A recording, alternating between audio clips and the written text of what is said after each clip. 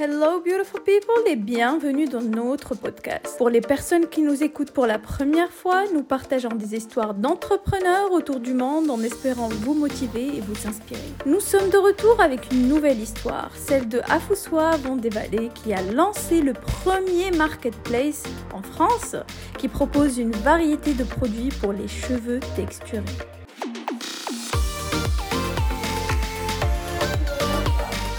Bonjour, ça va? Merci d'avoir accepté de partager ton histoire avec nous aujourd'hui. Avec plaisir. On peut commencer par vraiment le basique. L'histoire, parce qu'elle a vraiment une belle histoire. La base, comment tu as eu l'idée de lancer ton projet et voilà, avec tous les petits détails. D'accord. Donc, pour reprendre l'histoire à son origine, c'est en fait suite à une conversation avec mon fils qui avait à l'époque 6 ans et il me disait qu'il n'aimait pas ses cheveux bouclés, qu'il les voulait lisses. Et moi, quand je lui disais, mais tes cheveux sont magnifiques, en plus, vraiment, ils sont magnifiques, bouclés, dorés. Et il me disait, non, je les veux lisses comme toi. Je lui disais, mais non, moi, je n'ai pas les cheveux lisses. Et il me dit, si, ils sont lisses. Mais en fait, j'ai complètement oublié qu'en fait, je les défrisais. Et que du coup, lui, il voyait en moi des cheveux lisses, alors qu'en réalité, j'avais les cheveux crépus. Donc, c'est suite à ce genre de conversation qui revenait assez régulièrement. Et je sentais mon fils être assez mal dans sa peau. De façon générale, il est assez réservé, assez timide. Et le fait qu'il m'en parle aussi régulièrement, ça m'a posé question. Et je me suis dit, en fait, je suis en train de lui renvoyer une image qui n'est pas la bonne. Et je lui donne des conseils qui sont en contradiction avec ce que je fais. Donc, c'est à partir de là que je me suis un peu réveillée en me disant, bon, il faut que j'arrête le défrisage, même si c'était compliqué parce que la société nous renvoie à une image du cheveu lisse qui est le plus accepté dans la société. Et du coup, pendant quelques mois, j'ai arrêté le défrisage sans rien faire d'autre, avec mes pointes qui étaient lisses. Donc, je gérais jusqu'au bout d'1 an, j'ai coupé mes cheveux. Parce que là, je pense que j'étais mature, voilà. Et puis, ça avait bien poussé. Et il fallait que je choisisse. Soit je les coupais, soit je les défrisais. Et je ne pouvais pas revenir en arrière et les défriser. Donc, j'ai tout coupé moi-même. Et c'est à partir de là que tout a commencé. Et c'est comme ça que j'ai commencé à chercher des produits adaptés à justement ma nouvelle texture de cheveux. Parce que les soins ne sont pas les mêmes quand on a les cheveux défrisés et quand on les a naturels. Et c'est comme ça que je me suis rendu compte qu'en fait, dans le commerce traditionnel, il n'y avait presque rien pour ce type de cheveux. Et sur Internet, il y avait beaucoup de choix. Mais là, c'était très compliqué de faire le choix, de savoir quelle marque, quel produit et comment utiliser les produits pour avoir des cheveux en bonne santé. Donc, c'est à partir de là que j'ai eu l'idée de créer une marketplace qui est dédiée aux cheveux bouclés, frisés et crépus. Et que j'ai donné le nom de Zawema, qui veut dire « ce qui est beau » en comorien. Parce que pour moi, ce cheveu est beau, quoi qu'en dise la société. Et c'est vraiment mon cheval de bataille, c'est de valoriser ce cheveu et lui donner les meilleurs soins pour qu'on puisse en être fier. J'adore. C'est J'adore parce que en plus, ça fait même pas quelques semaines, j'avais une conversation avec ma sœur. Justement, comme tu disais, la société te donne une image à suivre. C'est ça. C'est la seule image qui est la plus représentable pour si on doit aller pour s'intégrer, voilà, si on veut être présentable. Totalement. Il faut vraiment suivre avoir le cheveu lisse. Voilà. C'est et ça. Du coup, je lui ai dit, elle passait des entretiens pour l'université, elle est jeune justement. C'est là où on remarque l'impact que nous avons sur les jeunes. C'est ça. Et en fait, ils suivent ce que nous faisons complètement. Et non pas ce que nous disons. Le rôle modèle est clé, c'est essentiel d'avoir des personnes qui nous ressemblent et qui s'assument. Parce que sinon, on est obligé d'être les premiers et il faut avoir un sacré caractère pour être pionnier ou être le premier à braver les normes en fait. Oui. Et effectivement, c'est important. Il fallait donner l'exemple pour vraiment que le discours soit en phase totalement. Avec les conseils que tu donnais. Et justement, dans la conversation que j'ai eue avec ma sœur, elle préparait un interview pour les universités et je lui dis écoute, va faire un brushing, prépare-toi là. Elle m'a dit j'aime mes cheveux comme ça. Mais oui.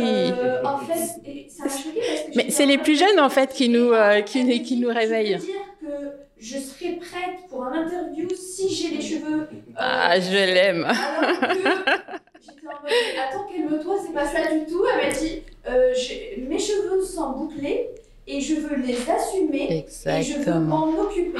Donc voilà, et j'étais en mode ok, ma petite sœur. Il faut que je la rencontre. Un écart de 10 ans, elle me dit ça. J'étais en mode tu as tout à fait raison. C'est ça. Du coup, occupe-toi de tes cheveux à ta manière, exactement. à ta façon. C'est ça. Et là, il faudra qu'on essaie de trouver justement les moyens parce que, comme tu disais, il n'y en a pas. Il n'y en a pas. Si tu vas chercher, il y a un seul chemin. C'est ça. C'est soit défriser, soit lisser, soit faire des brushings, avec les soins qui vont avec pour les soins thermoprotecteurs, les soins lissants, mais rien qui permet de définir la boucle, rien qui permet de maintenir l'hydratation, rien qui permet de cesser la casse des cheveux secs.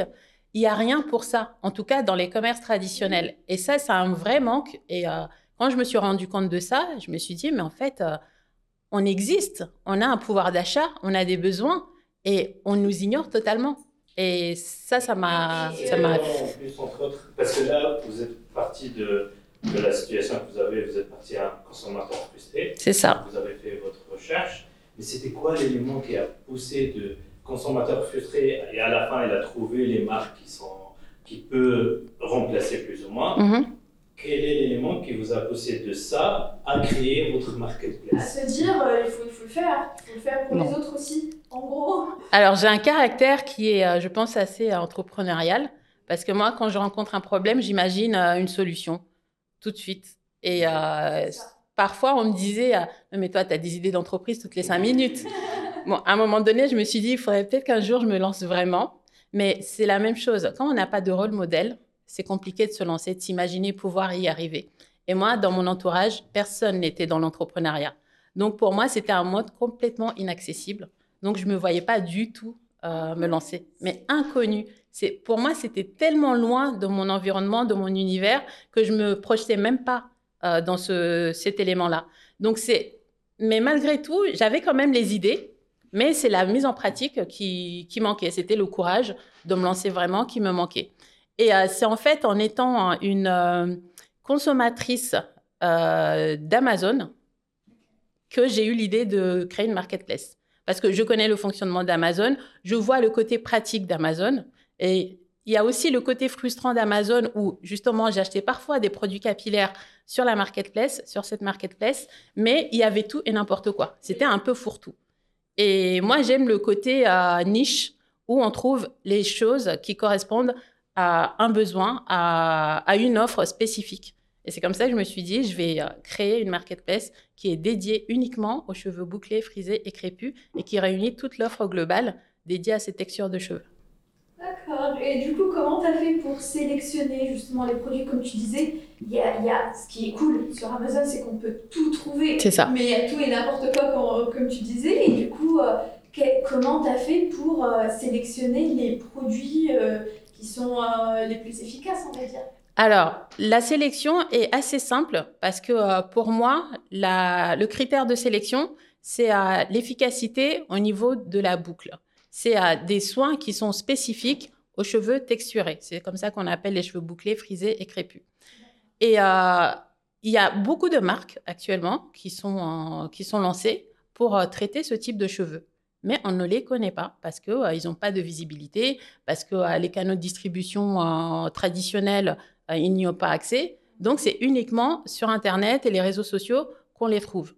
Ou sinon, dans certains quartiers comme Château-Rouge, Château-d'Eau, Saint-Denis, où là, on a une quantité de marques incroyables.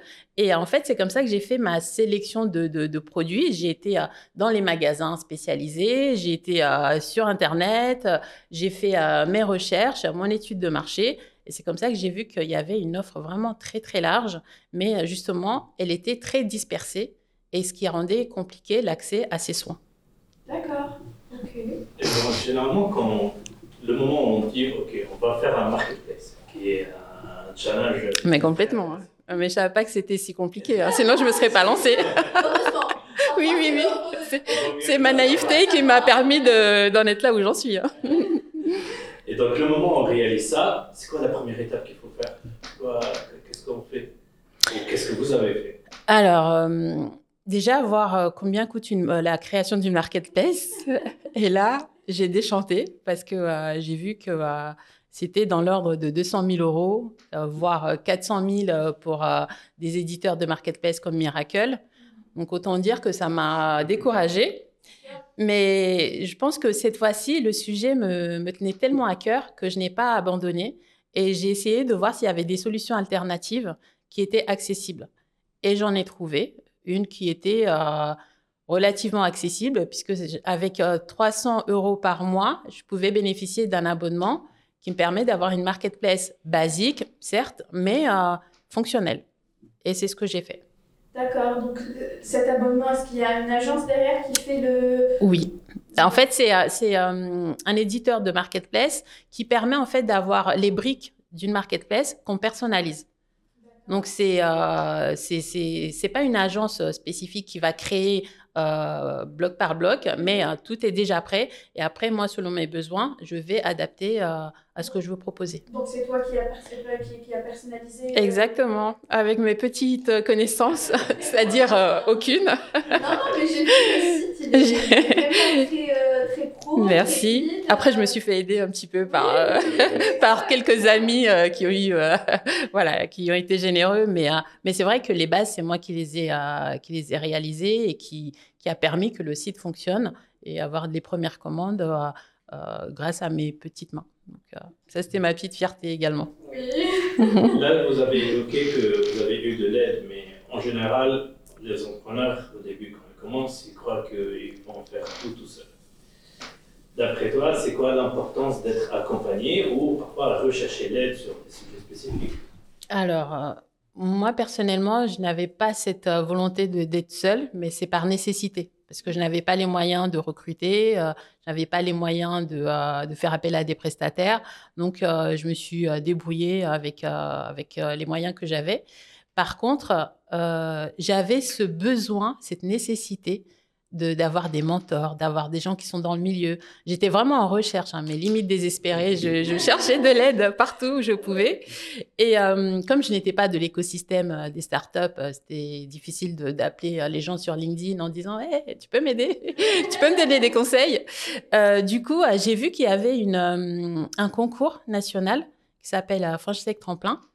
Et j'ai décidé d'y participer. Et il faut savoir que j'ai déposé ma candidature le dernier jour de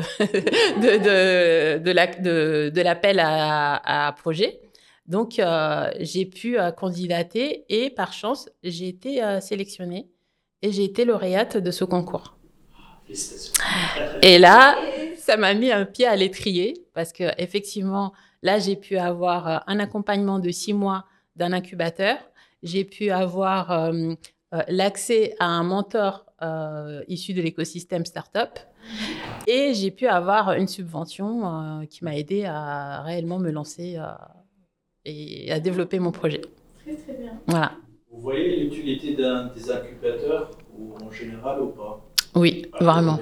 C'est essentiel parce qu'en fait, quand on démarre, on ne connaît rien et on peut vite être découragé. Et le fait d'avoir des professionnels qui sont dans cet écosystème, ils peuvent justement nous rassurer, nous corriger, nous guider.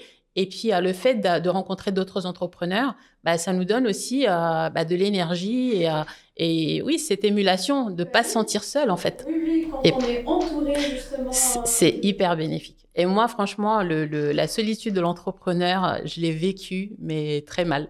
Donc, quand j'étais entourée d'autres entrepreneurs et des gens qui partageaient ce côté innovation, entrepreneuriale, etc., je me sentais dans mon élément et je me sentais moins seule. Et tu es restée combien de temps seule avant de t'entourer avec cet incubateur et les mentors et tout ça? Alors, je pense que j'ai dû travailler 6 mois seule Ensuite, j'ai été accompagnée. Et pendant ces 6 mois, tu as lancé... Voilà, j'ai fait mon étude de marché, j'ai lancé mon site. Mais le site n'était pas encore en ligne parce qu'il fallait justement personnaliser en amont. J'ai démarché les partenaires, c'est-à-dire des vendeurs. Et j'ai fait ma stratégie de communication comme je pouvais. Mais voilà, j'ai travaillé, j'ai avancé en amont. Et pour moi, je n'avais pas vraiment la garantie que j'allais être prise. Et honnêtement, j'ai connu le concours quelques jours avant de candidater. Donc, je n'avais aucune idée que j'allais avoir ma bonne étoile qui allait me donner un petit coup de pouce. Chercher des opportunités. Quand C'est ça. cherche, en fait, On trouve, c'est ça. Et justement, oui, j'étais abonnée à différents médias. J'écoutais beaucoup de podcasts. Je m'informais. Et du coup, ça m'a permis de saisir l'opportunité. Tu es plutôt active sur les réseaux sociaux, je dirais. Oui, mais active de façon générale. En fait, quand je suis passionnée, je me renseigne beaucoup. Là, le cheveu, l'entrepreneuriat, l'écosystème marketplace, c'est devenu un peu mon dada, quoi. J'en mangeais tous les jours. Donc, oui, c'était une passion. Et du coup, c'était plus facile de m'enseigner et de rencontrer, d'essayer en tout cas de rencontrer des gens de cet écosystème. Après recul de cette expérience-là de la solitude, comment vous conseillez quelqu'un qui est nouveau, qui est commencé et se trouve seul, comment vous le conseillez de faire face justement, de ne pas rester seul, parce qu'il y a des initiatives qui permettent d'être entouré. Notamment les chambres de commerce. Il n'y a pas besoin de gagner des concours. Ça, c'est assez sélectif. Exactement, c'est ça. Parce que on peut se dire, il y a peu d'élus. Donc, ça peut décourager beaucoup. Mais il y a d'autres initiatives qui sont accessibles à tous et qui permettent justement de bénéficier d'accompagnement. Notamment, il y a la BGE, qui permet de donner des bases sur l'entrepreneuriat à des personnes qui souhaitent se lancer dans cette aventure, puisque c'est quand même une aventure. Il y a les chambres de commerce, il y a des incubateurs qui sont pas très chers et qui sont accessibles via une candidature ou un dépôt de dossier. Donc, il y a beaucoup de solutions, mais il faut se renseigner, il faut les chercher. Et après, on n'est pas seul, quoi. Mais il ne faut pas rester seul parce que ça peut vite décourager, vraiment. Il n'y a pas des petits moyens de tous les jours on fait pour qu'on ne soit pas seul? Parce que même si parfois on participe à un incubateur ou un groupe, parfois c'est un peu dur parce que la solitude, ça vient du fait qu'on réfléchit trop tout seul. C'est ça. Est-ce qu'il n'y a pas un petit exercice qu'on fait? Là, vous avez évoqué, vous entendez, vous faites des recherches. Peut-être aussi ça aide à ne pas sentir que on est seul dans ce monde. Oui, c'est ça. Même si j'étais dans ma cuisine et que j'écoutais un podcast que je trouvais passionnant, mais en fait, je me disais, ah oui, ça aussi, je l'ai vécu. Ça, c'est une bonne idée. Et puis, ça donne des réponses. Et en fait, on a l'impression d'avoir une expérience, mais qu'on a par procuration. Mais c'est aussi l'intérêt des livres, des podcasts, de certaines émissions. C'est de s'enrichir avec ce qu'on a sous la main. Et sinon, aller dehors. Il y a des séances de networking. Il faut s'inscrire aussi. Il faut être curieux. Et puis, il y a aussi LinkedIn qui permet aussi de faire des belles rencontres. Quand on y va au culot et qu'on est sincère, il y a des gens qui sont ouverts et qui sont prêts à partager leur expérience. On n'a rien à perdre, je pense, d'aller vers les autres. Même si 10 dit non, il y a 3 qui vont dire oui. Exactement. Et avec ces 3-là, et puis si on nous dit non, qu'est-ce qu'on a à perdre à part un non? C'est ce que je me dis. Faut pas avoir trop d'ego.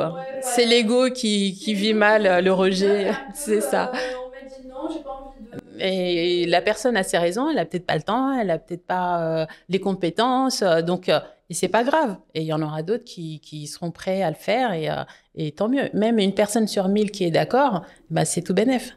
Tout à fait. Justement, c'est le but du podcast, c'est de partager ces expériences-là pour les personnes qui écoutent et qui disent je suis pas tout seul, qui écoutent les expériences d'autres personnes et ça peut les motiver. Complètement. Ouais. Non, c'est essentiel. Oui. Donc, après qu'on a créé le marketplace, et le truc le plus dur, c'est comment faire appeler les visiteurs pour voir le marketplace. Ouais. Comment vous avez procédé, c'était quoi votre moyen, qu'est-ce que vous avez cherché? Tes moyens peut-être au début toute seule et Oui. après accompagner, peut-être que c'est un peu différent. Moi, j'y travaille encore, hein, là. C'est un travail qui se fait pas, c'est un business. C'est ça. Cette partie-là. C'est ça. Là, on travaille justement sur la visibilité et c'est ce que je disais à Oussem, c'est que je viens de recruter ma première alternante. C'est sûr. Donc là, officiellement, je ne suis pas seule. Voilà.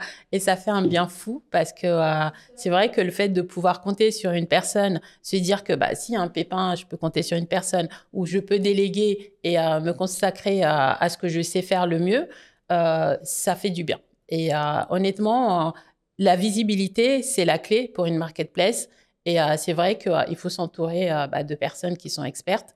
Et j'ai donc cette chance-là d'avoir une consultante en communication qui m'accompagne, pas à temps plein, mais voilà, elle m'accompagne quand même de façon assez soutenue.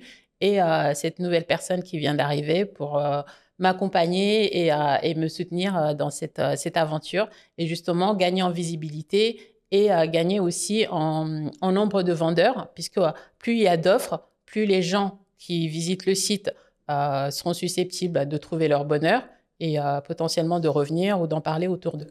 Et qu'est-ce qui est pour toi le plus efficace? Après, il faut vraiment faire de tout, les emails, les pop-up stores, les SEO, voilà, les réseaux sociaux. Mais qu'est-ce qui est le plus efficace, on va dire, par rapport à ton expérience à toi? Alors, je dirais que le plus efficace, ce n'est pas ce qui se voit tout de suite, c'est le SEO.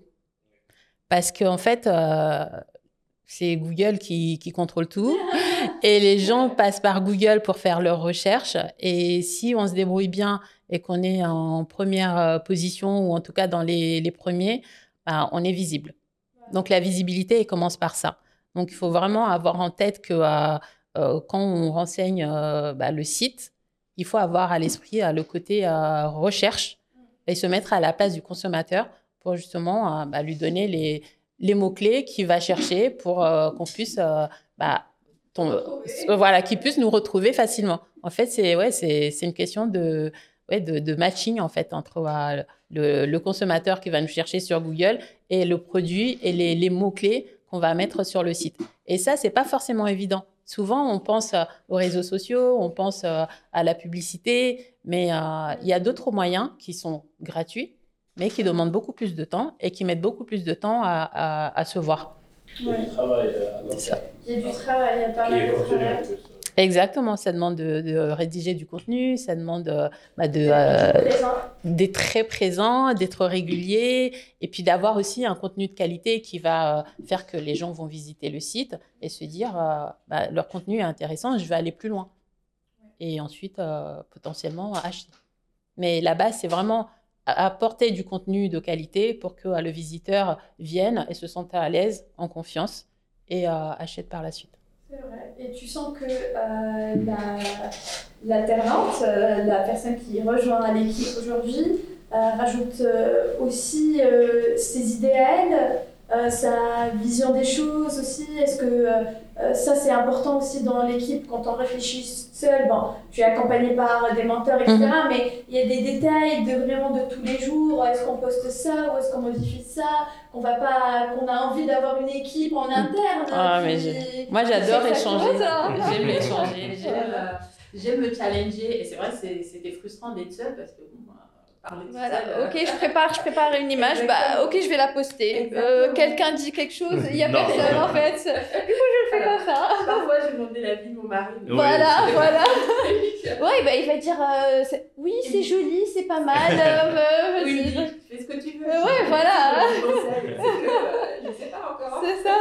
Donc, non, c'est important d'avoir une équipe et justement de pouvoir avoir des avis différents et de prendre le meilleur de ces avis-là. Et c'est ce qu'on essaie de mettre en place avec ma petite équipe de 3 personnes. C'est justement que chacun puisse apporter son point de vue. Et moi, je dis souvent, il n'y a pas de questions bêtes, il n'y a pas d'idées bizarres. Il faut juste les soumettre et réfléchir ensemble, justifier, parce que parfois, quand on est de l'autre côté, on peut se dire je ne comprends pas ou c'est bizarre. Mais quand on explique en profondeur, on comprend la démarche de la personne. Il ne suffit pas d'un mot pour comprendre le contexte. Il faut comprendre le contexte totalement. Et c'est vrai que ça, c'est quelque chose qui est important pour moi, de donner la parole et la liberté à mes collaboratrices pour qu'on puisse apporter quelque chose qui soit efficace. Parce que ce n'est pas pour moi que je le fais, c'est pour les consommateurs. Justement. Donc il faut se mettre à la place du consommateur, et plus on est nombreux et plus on aura on va dire, une image plus précise de ce qu'attend le consommateur. Et est-ce que quand la personne a une idée qui est totalement différente de la tienne, est-ce que ça te fait quoi en fait? Pour l'instant, après, c'est vrai. C'est récent. Ouais, c'est récent, c'est vrai.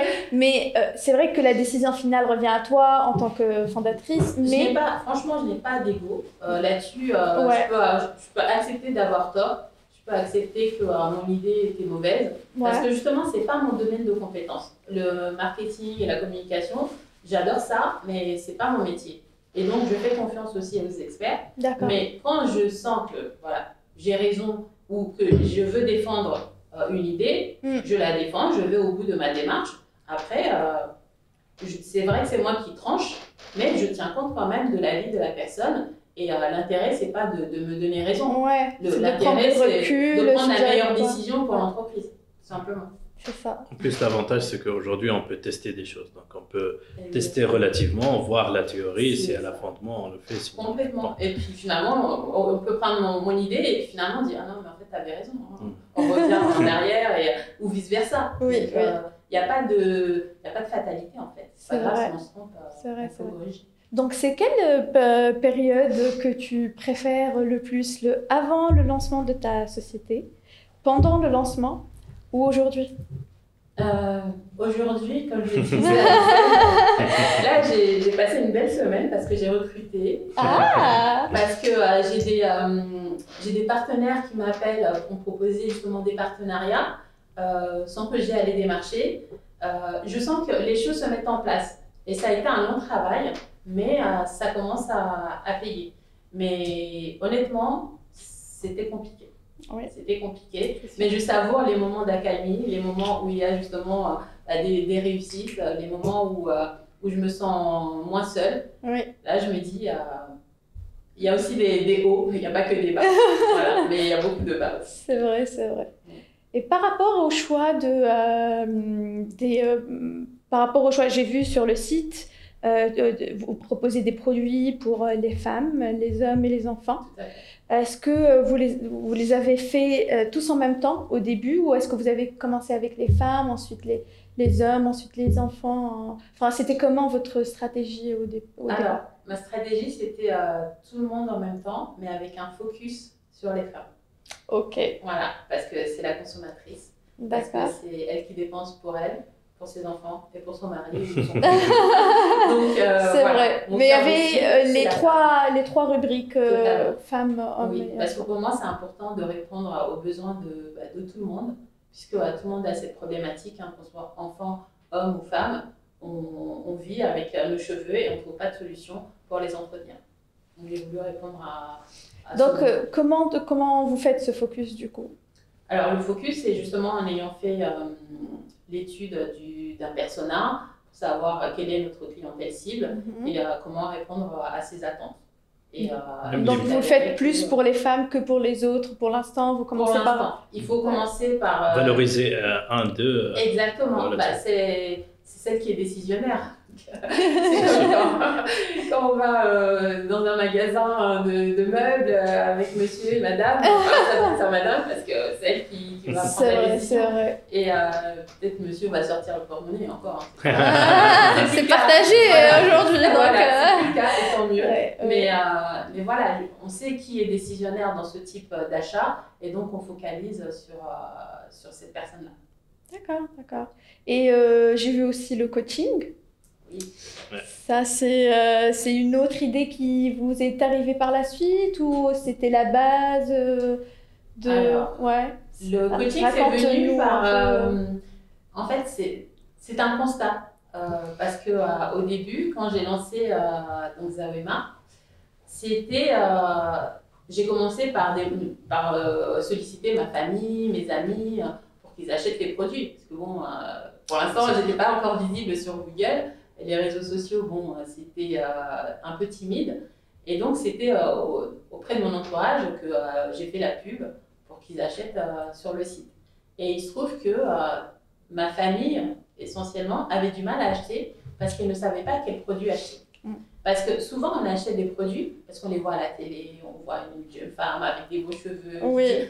Achetez-le parce que vous aurez des beaux cheveux comme moi. Ou une personne connue. Exactement. Donc, Donc, c'est sur la base de la recommandation. Sauf que ces produits-là, ils n'étaient pas forcément visibles. Ou sinon, il y avait des influenceuses qui étaient sur les réseaux sociaux qui les recommandaient. Mais tout le monde n'est pas forcément sur les réseaux sociaux. C'est vrai. Et puis ceux qui sont sur les réseaux sociaux, ils vont acheter des produits qu'on leur a recommandés, mais ça ne va pas forcément convenir à leurs besoins. Exactement. Et c'est à force d'entendre ce genre de retour, on disait je ne sais pas quoi acheter, je ne sais pas comment utiliser, je ne sais pas quelle marque me conviendrait. Et du coup, je me retrouvais à donner du conseil, à dire selon tes cheveux, selon tes besoins, tu devrais prendre telle marque, tu devrais utiliser tel produit, tu devrais utiliser de telle ou telle façon. Et au fur et à mesure, j'avais une consultante à l'époque qui m'a dit mais tu devrais faire du coaching capillaire. Et je me sentais pas légitime, j'ai ignoré. J'ai dit non, je suis pas conseillère, je suis pas experte, c'est pas mon métier. Et après, elle a réussi à me convaincre. On a lancé l'idée. Donc tu l'as rajouté dans le site. Je l'ai rajouté, oui. Mais je communiquais pas là-dessus. D'accord. Parce que j'assumais pas en fait. Et puis un jour, en ayant un atelier avec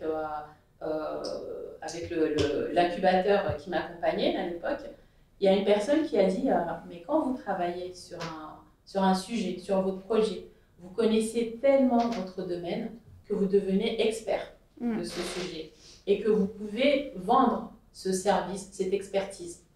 Et là, ça a fait tic. Ça clique. C'est ça. Je me suis dit, mais en fait, si, je peux. Depuis, ça faisait 2 ans que je mangeais cheveux, je respirais le produit capillaire, je me renseignais sur tout et je les ai testés sur moi. Et en plus, sur mon entourage qui a bénéficié de mes premiers conseils, je me suis dit, il faut que je me lance. Et surtout, il y avait un besoin. Et donc, j'ai assumé ce côté-là de proposer mes services en tant que coach capillaire pour justement les accompagner dans la recherche de produits. Donc, j'écoute pendant 1 heure de temps en visio. C'est vraiment 1 heure de conseil. C'est 1 heure de conseil. Voilà, de conseil.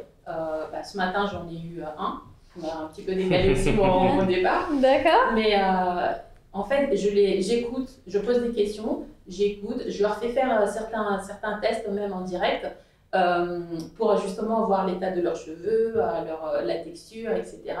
Et connaître aussi leur consommation de produits pour justement corriger ou maintenir cette routine capillaire.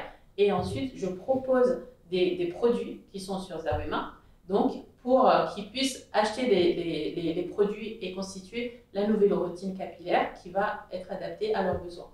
Et suite à ça, je leur fournis également un e-book qui est personnalisé avec les conseils, déjà les informations sur les cheveux texturés, ensuite les conseils pour mettre en place une bonne routine capillaire et la liste des produits qui étaient recommandés avec les conseils d'utilisation étape par étape. Ah ouais. Ce qui leur permet derrière d'être autonomes. S'ils ont oublié ce dont on a parlé pendant la séance, ils ont quand même un outil qui rappelle tous les conseils. Justement, j'allais poser la question, c'est un one-shot, c'est une fois et ils ont la base pour s'occuper de leurs cheveux. Exactement. Après, il y a différents tarifs. Oui. Il y a des tarifs où c'est effectivement un one-shot, où on fait une consultation en ligne pendant 1 heure. Et il y a un autre forfait qui permet d'avoir 3 séances. Donc, comme un accompagnement. Exactement, sur la durée. Parce que c'est du temps, c'est aussi de la recherche. Et du coup, c'est différents services qui ont des tarifs différents. D'accord. Et c'est toi qui fais tout ça ou... C'est moi qui fais tout ça pour l'instant. Pour l'instant. L'avantage, c'est que justement, ça me permet de peaufiner le coaching, de connaître les besoins, les attentes et de corriger, d'ajuster le service. Et je suis en constante... C'est un moyen très intéressant pour avoir des feedbacks contenus des consommateurs de différentes... C'est ça. Et en plus de ça, une fois que les personnes ont bénéficié du coaching, j'envoie également un questionnaire pour avoir leur feedback. Du coaching lui-même. Exactement, du coaching et des résultats du coaching. Au bout de 2-3 mois. Non, mais c'est un moyen excellent. C'est magnifique. D'être à l'écoute du marché, c'est ça la définition. C'est magnifique parce qu'à chaque fois, en fait, tu remarques un besoin et tu prends ton temps pour vraiment faire tes recherches, tout ça. Et après, tu proposes la solution, voilà, tu avances dessus. Et ça, c'est super cool parce qu'en général, quand on est jeune, quand on a plein d'idées, on se dit « Ah mince, il y a cette idée, personne n'a réfléchi à... voilà, je vais inventer quelque chose de nouveau. » Et je me lance sans voir s'il y a la demande, si c'est vraiment ça ce qui est demandé, etc. Et c'est une des raisons où beaucoup de projets finalement n'aboutissent pas. Oui. Voilà, donc... Moi, j'ai ce côté qui est également un défaut. Hein. J'ai souvent le syndrome de l'imposteur. Là, je l'ai compris pour le coaching, là, je l'ai compris. Je l'ai compris. Je me suis braquée, hein. Oui. On en souffre plusieurs, hein, je confirme. C'est ça. Mais en fait, c'est souvent ce qui nous fait peur, c'est parce que en fait, on sent qu'on a quelque chose, mais on n'ose juste pas se lancer parce qu'on a peur d'échouer, parce qu'on a peur que ça ne marche pas. Mais ça coûte quoi d'essayer? Et là, je pense que c'est vraiment un travail sur soi-même pour s'autoriser à ne pas réussir, à se dire au moins j'aurais essayé. Mais ce que j'adore ici, c'est que quand même tu te lances pas comme ça, à l'aveuglette. Tu fais tes recherches, tu as un réseau énorme. Voilà, tu prends ton temps, mais tu le fais finalement. Parce qu'il y a aussi l'autre côté où il y a des personnes qui se lancent un peu trop vite et il y a des personnes qui se lancent jamais parce qu'on a cette idée, on essaie de la perfectionner, on prend notre temps. Mais finalement, on n'ose pas parce que c'est pas parfait dans la tête, alors que c'est jamais parfait, il faut se lancer dans le marché. Donc, tu vois qu'il faut... Par exemple, l'idée du coaching, c'est parce que tu as lancé les produits, tu as vu le retour des personnes, tu as vu un nouveau besoin.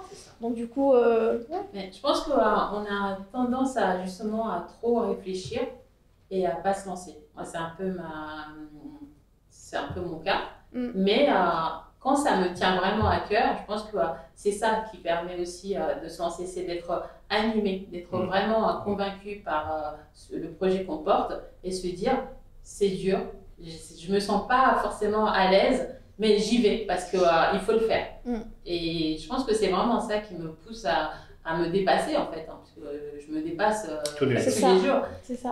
Et il y a aussi le côté accompagnement qui revient toujours. Je pense que si j'avais pas eu justement l'accompagnement avec des experts qui nous donnaient aussi leur retour et leurs conseils, j'aurais pas eu le déclic pour me dire ça j'en suis capable en fait. Tout ça, c'est vraiment le côté role model et le côté accompagnement qui permet de se dire je suis légitime, même si je l'ai jamais fait, mais je peux le faire. Oui. Mais en même temps, tu t'es lancée seule au départ, vraiment, pour te donner quand même le chapeau, parce que vraiment, tu aurais pu attendre d'être accompagnée. Si tu dis tu as peur de te lancer, une autre personne aurait attendu d'être accompagnée avant de faire quoi que ce soit. Mais non, tu t'es lancée toute seule, et ça, c'est vraiment un grand bravo, parce que ça fait peur à plusieurs personnes et c'est pas évident.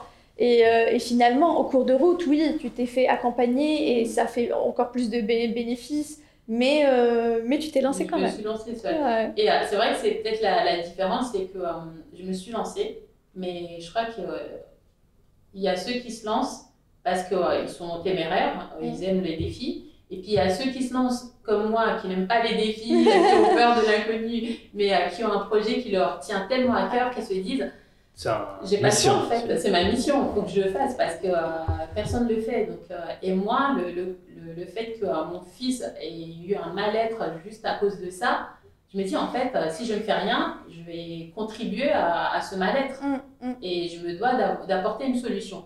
même si elle réussit pas, mais je me dois d'essayer en tout cas. Et justement, le sujet de base, là, ton fils, il en pense quoi du projet du lancement jusqu'à aujourd'hui? Là, ça fleurit super bien, donc il en pense quoi? Alors, au début... Ou il ressent quoi? Tu sens une différence Quand j'ai coupé mes cheveux, qui sont devenus en naturel, il me trouvait bizarre. Je ne me reconnaissais pas. Mais pourquoi, maman? C'est pas beau, mais comme quoi, hein, l'image qu'on a, c'est vraiment... c'est déformé. C'est parce que c'est la culture, on est éduqué comme ça, on a vu comme ça. Donc, exactement. Lui, il voulait avoir des cheveux lisses et finalement, au lieu d'avoir des cheveux lisses comme moi j'ai des cheveux bouclés comme lui et encore plus bouclés parce que moi, ils sont crépus. Donc, il avait du mal à adhérer à ça. Et au fur et à mesure, déjà quand j'ai eu le concours, là c'était l'euphorie à la maison, il était très fier de maman. Et puis petit à petit, il a vu que vraiment... oui, c'était un beau projet et il voyait que ça prenait, que ça me prenait aussi beaucoup de temps, mais que je m'épanouissais. Et ça, il était assez fier et il commençait à se projeter, à se dire que plus tard, il reprendrait le flambeau de l'entreprise et il serait le dirigeant des AOEMA. Ah ouais. Bon, il a... Ouais, on se calme. Il lui dit, tu commenceras par un stage. C'est ça. Voilà. Si tu crois que tu vas trouver le poste directeur, c'est juste pas possible. Hein, il faut... Exactement. Mais il se projetait. Il a quel âge? Aujourd'hui, il va avoir 10 ans. En plus, là c'est bien d'avoir une idée de ce qu'il veut faire par la suite. Il est trop jeune par rapport à des personnes qui arrivent au bac, qui n'ont aucune idée de ce qu'ils vont faire par la suite. C'est bien de porter un message, un objectif. C'est super cool. Après, on ne sait pas s'il va changer d'avis. Oui, c'est possible après, bien sûr. Et on lui laisse toutes les possibilités de faire ce qu'il veut dans Mais c'est cool aussi qu'il réfléchisse à ça. Exactement. Et en fait, ma fierté, c'est de me dire qu'en fait, je lui donne cette perspective que moi je n'avais pas en étant enfant parce que je connaissais personne qui entreprenait et là il voit comment ça se passe au quotidien. Après il prend pas, mais il sait ce que c'est. Et même il s'intéresse vraiment au monde de l'entrepreneuriat. Il sait qui est Jeff Bezos, il sait qui est Elon Musk, bien sûr. Il voit très haut. Hein. Bien sûr, il faut voir les pioneers, il faut voir les personnes qui ont fait vraiment de grandes choses et se dire que tout est possible en fait. Exactement. Tout est possible. Oui, ça l'intéresse. Je sais que l'entrepreneuriat est un sujet qui l'intéresse, en tout cas qu'il connaît. Et au moins, s'il veut se lancer là-dedans, ça ne sera pas avec des freins comme moi j'ai pu en avoir. Oui, c'est une grande fierté d'être, de donner de role model. Exactement, c'est ça, d'ouvrir les portes pour les autres. J'adore. Et ce que moi j'ai apprécié dans cette discussion, c'est l'entreprise en soi, c'est pas une entreprise que pour le business, c'est logique, mais il y a une mission derrière. C'est ça. Et donc la question que je me pose, c'est est-ce que pour les nouveaux recrues, ils doivent avoir cette mission-là dans leur tête? Pas peut-être dès le début, mais au moins assez inspiré, où ça fait sens pour eux. La culture. Oui, parce que sinon, c'est dur de se mettre dans les peaux des autres si on ne comprend pas, si on n'arrive pas à se projeter. Surtout au début. Alors, dans mes recherches, mes écoutes de podcasts et lectures de livres très orientés entrepreneuriat, j'avais lu qu'il fallait recruter des personnes qui seraient prêtes à travailler gratuitement pour l'entreprise. Parce qu'ils sont passionnés, ils sont animés par la mission de l'entreprise. Tu les as trouvés? Parce qu'on cherche... dans ce cas-là... travailler sans... Tatiana, elle a dit Pour info, depuis le mois de septembre, j'ai eu 4 à 5 bénévoles qui m'ont aidé dans le développement des AOEMA. Donc vraiment, ils ont tellement adoré l'idée, la mission, et ça fait sens. Donc, totalement. Et c'est ce qui me donne aussi l'énergie de continuer. Je me dis, il y a des gens qui croient vraiment en moi. Et ça fait chaud au cœur. Ça fait chaud au cœur, oui. Et ma dernière question, moi, parce qu'on s'est posé quelques questions avant le podcast pour se dire, est-ce qu'elle dira ça, ça, ça? Donc, pour nous challenger entre nous, parce qu'on fait ça tout le temps. Et on voulait savoir quel est ton produit préféré? Personnellement. Personnellement. De soins, bien sûr. Oui, enfin, dans ton... Alors, c'est une marque qui... c'est marrant parce que c'est la première marque qui m'a fait confiance depuis le début. C'est la marque Les Secrets de Loli.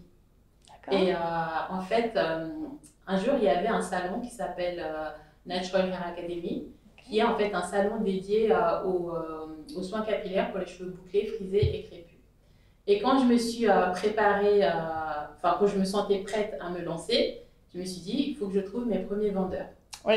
Et où les chercher? C'était dans ce salon professionnel qui a lieu tous les ans, sauf qu'à Covid, à la porte de Vincennes. Donc c'était en 2019 et quelques jours avant, je me suis dit mais comment j'y vais? Je vais me présenter comment? Et là j'ai créé des petites cartes postales, des petites cartes de visite vite fait sur Vistaprint. C'est pratique, mais c'est pratique. J'ai ramené et j'ai été au culot démarcher les stands qui étaient là. Et j'ai été au stand des Secrets de Loli et il y avait le directeur général de la marque avec qui j'ai discuté et tout de suite il a adhéré à mon projet. Il m'a dit c'est une très bonne idée, il y a un besoin et j'adhère. Ah ouais. Et dès le début, il m'a fourni les produits, les documents. Il ne savait même pas si je connais là. Il ne m'a jamais posé de questions, il n'a jamais remis en question ma démarche. Alors que d'autres cherchaient plus à me titiller qu'à m'aider. Oui. Et il m'a aussi donné des produits pour faire une campagne de test à grande échelle, etc. Sans rien demander en retour. Enfin, vraiment, c'était la bienveillance à l'état pur. Ouais. Et en plus de ça, les produits sont juste magnifiques. Et du coup, ton produit préféré dans cette marque? Alors, le produit préféré, c'est un lait capillaire à base de vanille et lait ylang-ylang. Ok. Et ça sent super bon. Le lait se fait comme un après-shampoing ou C'est après le shampoing, l'après-shampoing, le masque. Donc c'est un soin coiffant et qu'on met sur les cheveux. Et ça aide à définir les boucles, ça hydrate les cheveux. D'accord. On ne lave pas après? On ne lave pas. Ah d'accord. Et très efficace. Ouais. Et vraiment, ce produit, en fait, je le recommande à tous parce qu'il est vraiment d'une efficacité incroyable. Et d'ailleurs, la marque elle est en train de se développer, mais à l'échelle nationale ou même internationale, puisqu'ils font même une publicité sur TF1, sur M6, pour une petite marque cosmétique indépendante dédiée à ce type de cheveux. Oui. Pour nous, c'est une révolution de se dire, voilà, ce type de produit a une visibilité à échelle nationale et ça fait vraiment plaisir. Oui, ça fait plaisir. C'est excellent. Oui, c'est vrai. Ma dernière question, juste pour montrer le côté que les entrepreneurs aussi, c'est des humains, ils ont leur vie à côté. Je sais que l'entreprise prend la plupart de votre temps, mais à part ce temps-là, quelle est l'activité que vous aimez faire à part le business? La vie de famille. Hein. Ouais. Il faut trouver un équilibre parce que sinon c'est très compliqué. Et j'ai la chance d'avoir un mari qui me soutient. Mais vraiment, c'était pas le cas au début. Hein. Mais c'est quoi cette idée? Non, mais attends un peu. Non, c'est maintenant. Je le sentais vraiment, c'était un appel. Et finalement, c'est le premier soutien, même financièrement. Quand est-ce que ça a changé du coup? Là, je suis curieuse. Ça a changé quand il a vu que je me suis lancée. Ça y est, il ne peut plus te dire. Et que je me débrouillais, je demandais rien. Et voyez que j'avançais quand même. Je pense qu'il a senti que tu t'épanouis. Ma détermination. C'est vrai. Parce qu'avant, j'attendais l'aval. Presque l'autorisation. Donc, et lui, il te disait, non, finalement. Si moi, je ne suis pas convaincue, c'est pas aux autres d'être convaincus pour moi. Et ça, j'ai compris longtemps après. Mais pendant longtemps, je me suis pas lancé certains défis parce que j'attendais que les autres me disent, vas-y, tu vas y arriver. Mais non, en fait, c'est nous-mêmes de sentir qu'on est capable. Il n'y a personne d'autre que nous qui pouvons juger notre capacité à réussir ou pas. Et même si on ne réussit pas, mais il n'y a que nous qui pouvons nous lancer. Et une fois qu'il a vu que j'étais vraiment déterminée, il commençait, surtout au niveau technique, il voyait que je galérais. Donc, il commençait à m'aider, à s'investir. Et puis, quand j'ai eu le concours, là, c'est bon, hein. Là, c'est bon. La validation de l'écosystème startup. Non, mais puis il était c'était mon soutien, mon premier soutien. Et mon fils aussi, parce que... Une inspiration, carrément. Et puis de voir qu'aujourd'hui, il est aussi fier de ses cheveux bouclés. C'est une très belle réussite pour moi. J'adore. Je me dis, au moins j'ai réussi à inverser un état d'esprit qu'il avait. Oui. Et puis je pense que c'est le début de quelque chose. Comme tu dis, ta petite sœur qui revendique ses cheveux naturels, pour moi c'est une fierté. Je me dis enfin ça change. Oui, mais moi c'est ce que je me dis, c'est que le début. Là, la nouvelle génération est en train d'être. Voilà, c'est bon, on veut plus suivre les règles de la société parce que chacun est différent. En fait. On a besoin de s'épanouir en tant qu'individu et pas juste cocher des cases où on nous dit faut avoir les cheveux lisses, faut être blanc, il faut faire des études de tel niveau, il faut être de tel milieu social. Non, on peut réussir quelles que soient nos origines et notre point de départ en fait. Et j'espère que ce message passe vraiment à toutes les personnes dont ils ont besoin parce que c'est très très important. On n'a pas été éduqués comme ça, on n'a pas été... Et c'est important que ça parte dans ce sens-là. Moi je prends la parole pour ça en fait, pour montrer que c'est possible. Et ça me fait plaisir de voir votre fils, ma sœur aussi, voilà, les personnes qui commencent à s'assumer et à trouver la beauté en soi, parce que la beauté est subjective en fait. Il y a une beauté dans tout. Exactement. Et justement, c'est le titre, c'est le nom de votre série. Exactement. Et en plus de ça, ce qui est beau, c'est qu'il y a aussi un changement dans l'industrie des cosmétiques. D'où l'intérêt de la conférence de Colors à laquelle Oussem a participé, c'est qu'il y a un changement des mentalités et les industriels ont compris ce besoin de changement et ils essaient de s'adapter, tant bien que mal. Il y en a qui le font très bien et d'autres ils essayent, mais ils ont le mérite d'essayer et voilà, c'est en train de changer. Et pour moi, il y a vraiment quelque chose qui est en train de se mettre en place. Oui, c'est parfait, on peut finir notre podcast sur ce point-là. Merci beaucoup d'avoir assisté à notre podcast et j'espère vraiment voir votre e-commerce partir vraiment loin. Il est déjà parti loin, c'est bien. Et ce n'est que le début, je l'espère. Vraiment. Donc bon courage pour la suite et merci beaucoup. Merci.